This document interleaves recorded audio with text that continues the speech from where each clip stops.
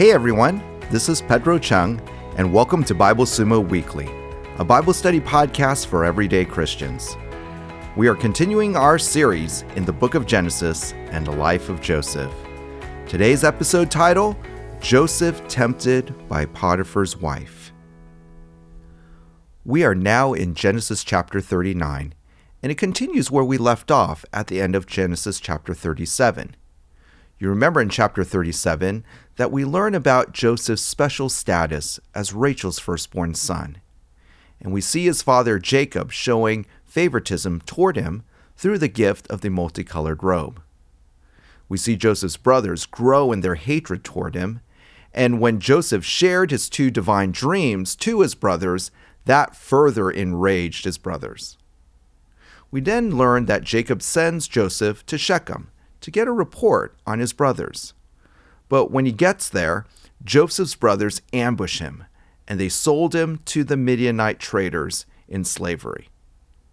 And we see Jacob grieving when Joseph's brothers return without Joseph.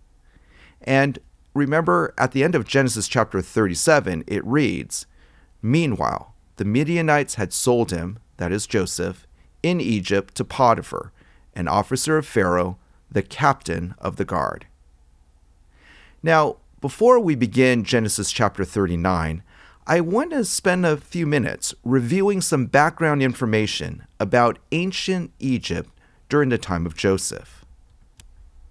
First, let's note that Egypt first becomes a nation probably a little bit before 3000 BC. And Egypt had become a large, successful kingdom for over 1,000 years before Joseph's arrival. There were probably at least 30 Egyptian dynasties before Egypt was finally conquered by the Greeks and Alexander the Great. Now, let me go over the timeline, or at least the early timeline of Egypt. When Egypt first became a nation, we call that first period the early dynastic period. And this is probably between 3050 BC and 2686 BC. After the early dynastic period comes a period of time that is often referred to as the Old Kingdom. And this refers to the third to the sixth dynasty, and this takes place around 2686 BC to 2181 BC. And it's during the time of the Old Kingdom that the pyramids of Giza and the Great Sphinx were constructed. The next period is referred to as the First Intermediate Period, and this is around 2181 BC to 2055 BC.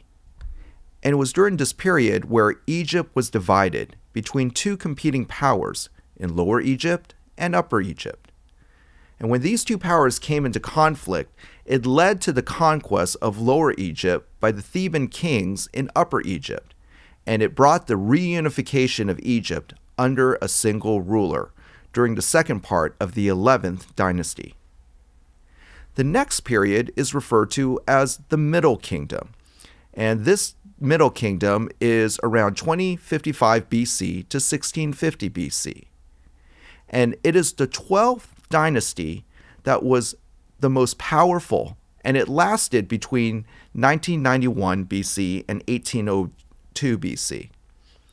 After the 13th dynasty had ended, Egypt again became divided, which leads to the Second Intermediate Period. And it's the Second Intermediate Period that takes place between 1650 BC and 1550 BC. And it's during this time that the Hyksos people, they entered Egypt.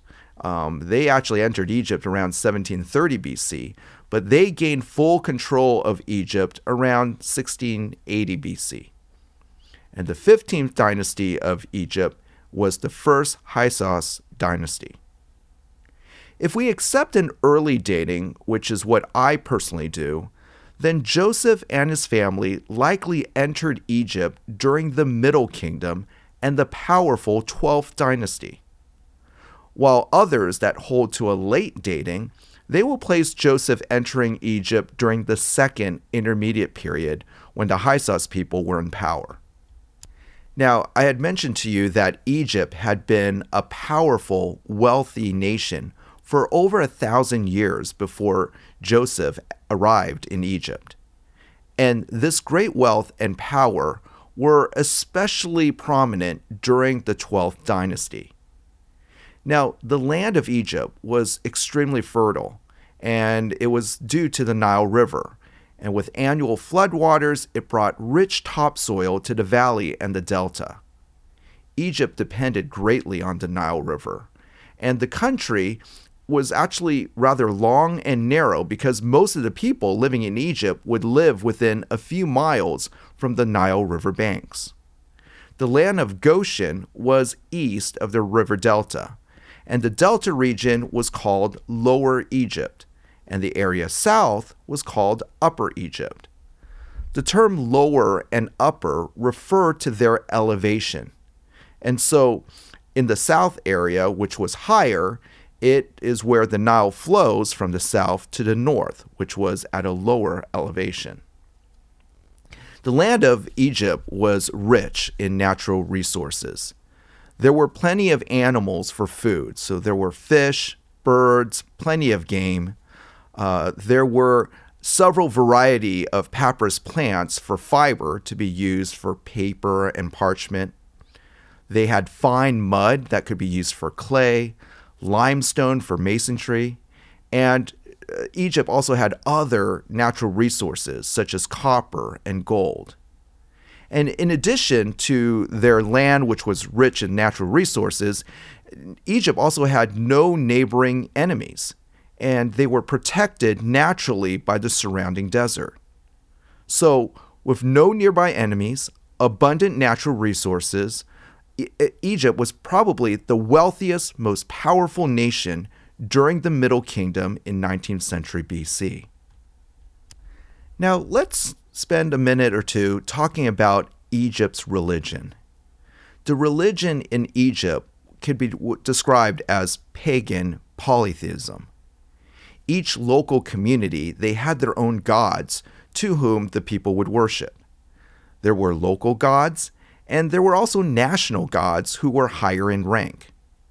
And the gods of Egypt, they were centered on three natural forces: the Nile River, the land, and the cloudless sky with its brilliant sun. Now, during the Old Kingdom, the chief deity was Ra, but in the time of Joseph in the Middle Kingdom, it was Ammon.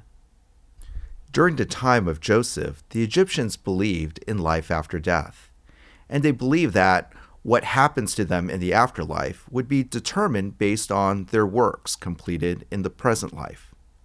And like all other religions, the Egyptian religion was works-based. Now, the Egyptian polytheistic paganism, it's not a primitive original religion. This is a degeneration of the true worship of God that originated with Adam and Eve in Genesis chapter 2. So the Egyptians worshipped hundreds of gods, and for the past 1,000 years, with this worship of hundreds of gods, they had experienced material blessings. Now we'll soon learn that Joseph's character and his trust in the true God of Abraham, Isaac, and Jacob, it would not be compromised living in this pagan culture of Egypt. Now let me briefly review the life of Joseph and the timeline thus far. So Joseph was born in Haran, probably around 1916 BC. And when he was 6 years old, his father Jacob leaves Haran with their family, and this is probably around 1910 BC. Joseph is sold to slavery when he was 17, around 1899 BC. Joseph is falsely accused and thrown in prison, probably around 1889 BC when he's 27, and Joseph is finally released from prison in the same year that Isaac dies in 1886 BC when Joseph was 30. All right, so I've given you a background of ancient Egypt during the time of Joseph, and we briefly review the early timeline of the life of Joseph. So now let's start with Genesis chapter 39. And we can probably divide this chapter into 4 sections. The first, Joseph's success in managing Potiphar's house in verses 1 to 6, Joseph's success in resisting temptation in verses 6 through 10, Joseph's success leading to false accusation, verse 11 to 18, and the fourth and final section, Joseph's success continuing in prison, verses 19 to 23. So let's begin this first section, Joseph's success in managing Potiphar's house. Now Joseph had been brought down to Egypt, and Potiphar, an officer of Pharaoh, the captain of the guard, an Egyptian, had bought him from the Ishmaelites who had brought him down there. The Lord was with Joseph, and he became a successful man, and he was in the house of his Egyptian master. His master saw that the Lord was with him, and that the Lord caused all that he did to succeed in his hands. So Joseph found favor in his sight and attended him. And he made him overseer of his house and put him in charge of all that he had. From the time he had made him overseer in his house and over all that he had, the Lord blessed the Egyptian's house for Joseph's sake. The blessing of the Lord was on all that he had, in house and field. So he left all that he had in Joseph's charge, and because of him, he had no concern about anything but the food he ate. So here in the first 6 verses, we see that Joseph arrived in Egypt, and Potiphar, one of Pharaoh's officers, the captain of the guard, bought him from the Ishmaelites. The Hebrew word Yahweh is used here for God throughout Genesis chapter 39. Remember that the Hebrew word Elohim emphasizes the God of the universe, but the term Yahweh, the name Yahweh, emphasizes the personal nature of God. Yahweh was the unseen force directing Joseph's life. Yahweh was with Joseph, and Joseph became successful. Now, remember that at the beginning of Genesis chapter 37, we saw that Joseph was looking after his father's business.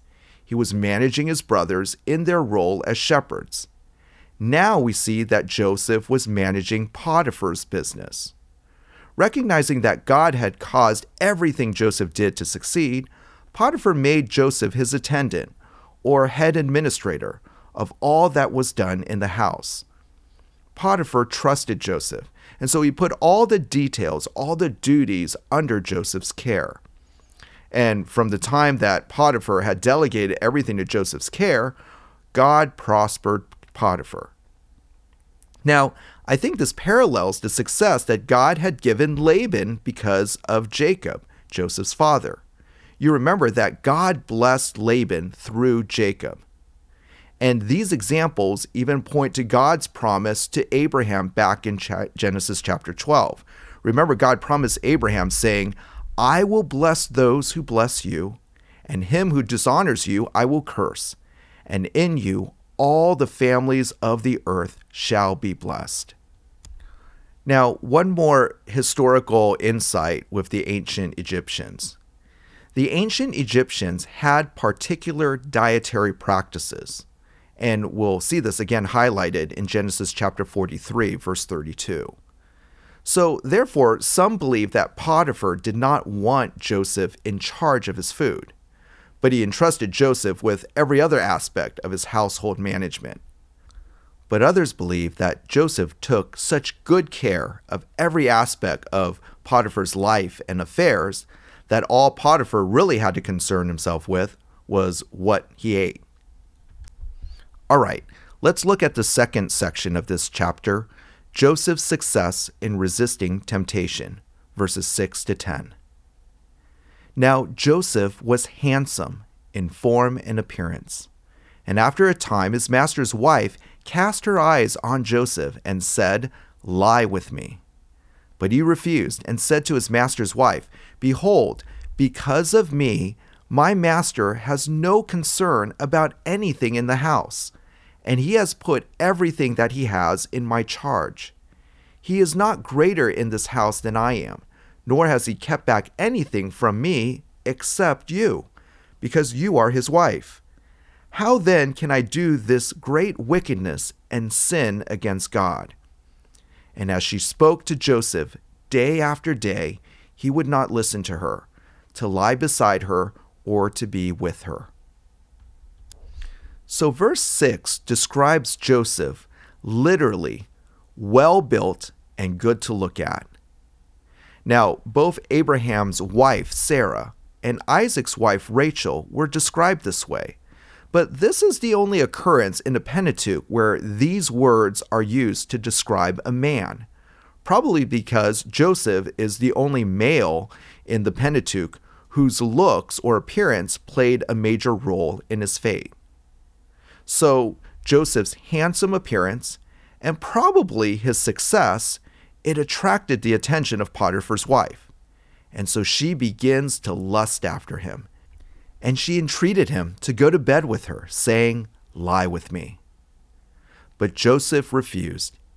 And he says that Potiphar had entrusted him with everything in the house, with one exception, Potiphar's wife. Now, this temptation reminds me of Genesis 3. Why so? Well, we see that Adam and Eve had been given dominion over everything in the Garden of Eden, with one important exception, the fruit of the tree of knowledge of good and evil. And we see here in Genesis 39, likewise, Joseph was given authority and dominion over everything in Potiphar's house, with one exception, Potiphar's wife. Now, typical gender roles here are reversed in this encounter, for it is the woman, Potiphar's wife. It was she who was the person in the position of power and the one who sought inappropriate sexual advances and sexual relations, while the man, Joseph, was the one who was particularly good-looking, in the vulnerable position, and the one who says no.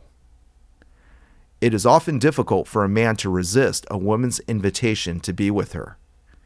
And we see here that Joseph, in fact, does resist, and he provides 3 reasons for refusing Potiphar's wife's advances. 1, he did not want to betray his generous master Potiphar. 2, she was a married woman. And 3, he did not want to sin against Elohim. Look at Joseph's strong convictions. He asks a rhetorical question. How then can I do this great wickedness and sin against God? Joseph understood well that lying with Potiphar's wife was not only a human crime of betrayal and adultery, but it was committing sin against God. And it's his fear of God that guarded him against this temptation. Now, compare Joseph's obedience to God here in resisting sexual temptation with his brother Judah and Judah's disobedience earlier in Genesis chapter 38. Notice also Potiphar's wife's persistence. Passing off Joseph's refusal, Potiphar's wife continued to entice him to lie with her day after day. In fact, the text reads, she spoke to Joseph day after day, and each time Joseph did not listen to her, to lie beside her, or to be with her. And note that the events from Genesis chapter 39, verses 1 to 10, it could easily have spanned over a period of 10 years. Potiphar's wife could have easily persisted with this enticement for 10 years. Well, let's look at the third section, Joseph's success leading to false accusation, verses 11 to 18. But one day, when he went into the house to do his work, and none of the men of the house was there in the house, she caught him by his garment, saying, "Lie with me." But he left his garment in her hand and fled and got out of the house. And as soon as she saw that he had left his garment in her hand and had fled out of the house, she called to the men of her household and said to them, "See, he has brought among us a Hebrew to laugh at us. He came in to me to lie with me, and I cried out with a loud voice. And as soon as he heard that I lifted up my voice and cried out, he left his garment beside me and fled and got out of the house." Then she laid up his garment by her until his master came home, And she told him the same story, saying, "The Hebrew servant, whom you have brought among us, came in to me and laughed at me. But as soon as I lifted up my voice and cried, he left his garment beside me and fled out of the house." So here is scene 3, the climactic scene. So we see that one day Joseph entered the house to work, and Potiphar's wife was the only one present. And so, taking advantage of the occasion, she grabs his cloak and pleads with him to come to bed with her. And terrified of having his integrity compromised, Joseph pulled away. And leaving his cloak in her hand, he runs out of the house. Now, so distraught that she had failed to seduce Joseph again, and seeing his cloak in her hand, Potiphar's wife instantly contrived a plan to humiliate Joseph. And so she summons her household servants in order to make them witnesses to her accusation against Joseph. Now, I think it's interesting to note here that the main descriptive identification of Joseph was his ethnicity. Potiphar's wife refers to Joseph as a Hebrew, and she explains that it is this Hebrew who had come in to sleep with her. And so she screamed, and he fled, leaving his cloak beside her. By referring to Joseph as a Hebrew, she is emphasizing Joseph's alien status, hoping that prejudice against foreigners would help turn the servants against him. She portrayed Joseph as disrobing before her in order to force himself on her. She won the servants over by showing them Joseph's cloak and by defaming him with Rachel's slurs. "This Hebrew has been brought to us to make sport of us." And her assertion that she had screamed, it was important because that supports that she did not comply with Joseph. And this can be cross-referenced with Deuteronomy chapter 22, verses 25 to 27. So Potiphar's wife kept Joseph's cloak beside her to show her husband. And when Potiphar returned, she testifies against Joseph, ridiculing Joseph's high standing by calling him a slave and a Hebrew. And she even implicated her husband, since it was he who brought in this slave. And she then cleared herself by emphasizing that she screamed for help, again, proving that she had not complied with Joseph. Well, let's take a closer look at the fourth and final scene, Joseph's success continuing in prison, verses 19 to 23. As soon as his master heard the words that his wife had spoken to him, "This is the way your servant treated me," his anger was kindled. And Joseph's master took him and put him into the prison, the place where the king's prisoners were confined, and he was there in prison. But the Lord was with Joseph, and showed him steadfast love, and gave him favor in the sight of the keeper of the prison. And the keeper of the prison put Joseph in charge of all the prisoners who were in the prison. Whatever was done there, he was the one who did it. The keeper of the prison paid no attention to anything that was in Joseph's charge, because the Lord was with him. And whatever he did, the Lord made it succeed. So, on hearing his wife's report, Potiphar became very angry. Now, let's be clear that the text actually doesn't explicitly say why Potiphar was angry. I mean, one Jewish commentator suggests that he may have even been angry at the whole situation that forced him to lose the best attendant he had ever had. Potiphar takes immediate action against Joseph, however, and he puts Joseph in prison. Now understand, the usual penalty for attempted rape is death. The fact that Potiphar didn't have Joseph executed showed that Potiphar still favored Joseph. And I think there's two possible reasons for this. First, Potiphar may not have fully believed his wife's accusation. And second, perhaps Joseph had defended himself and at least convinced or brought some doubt to Potiphar. Now, another note, throughout human history, God had used prisons for his purposes, both for the guilty and innocent. And in fact, in the New Testament, we remember that the Apostle Peter and the Apostle Paul were both thrown in prison. Joseph wasn't sent to just any prison, though.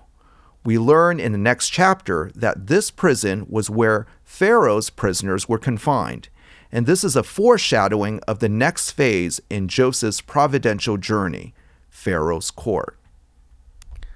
Now, there are three things that we see about Yahweh God in verse 21.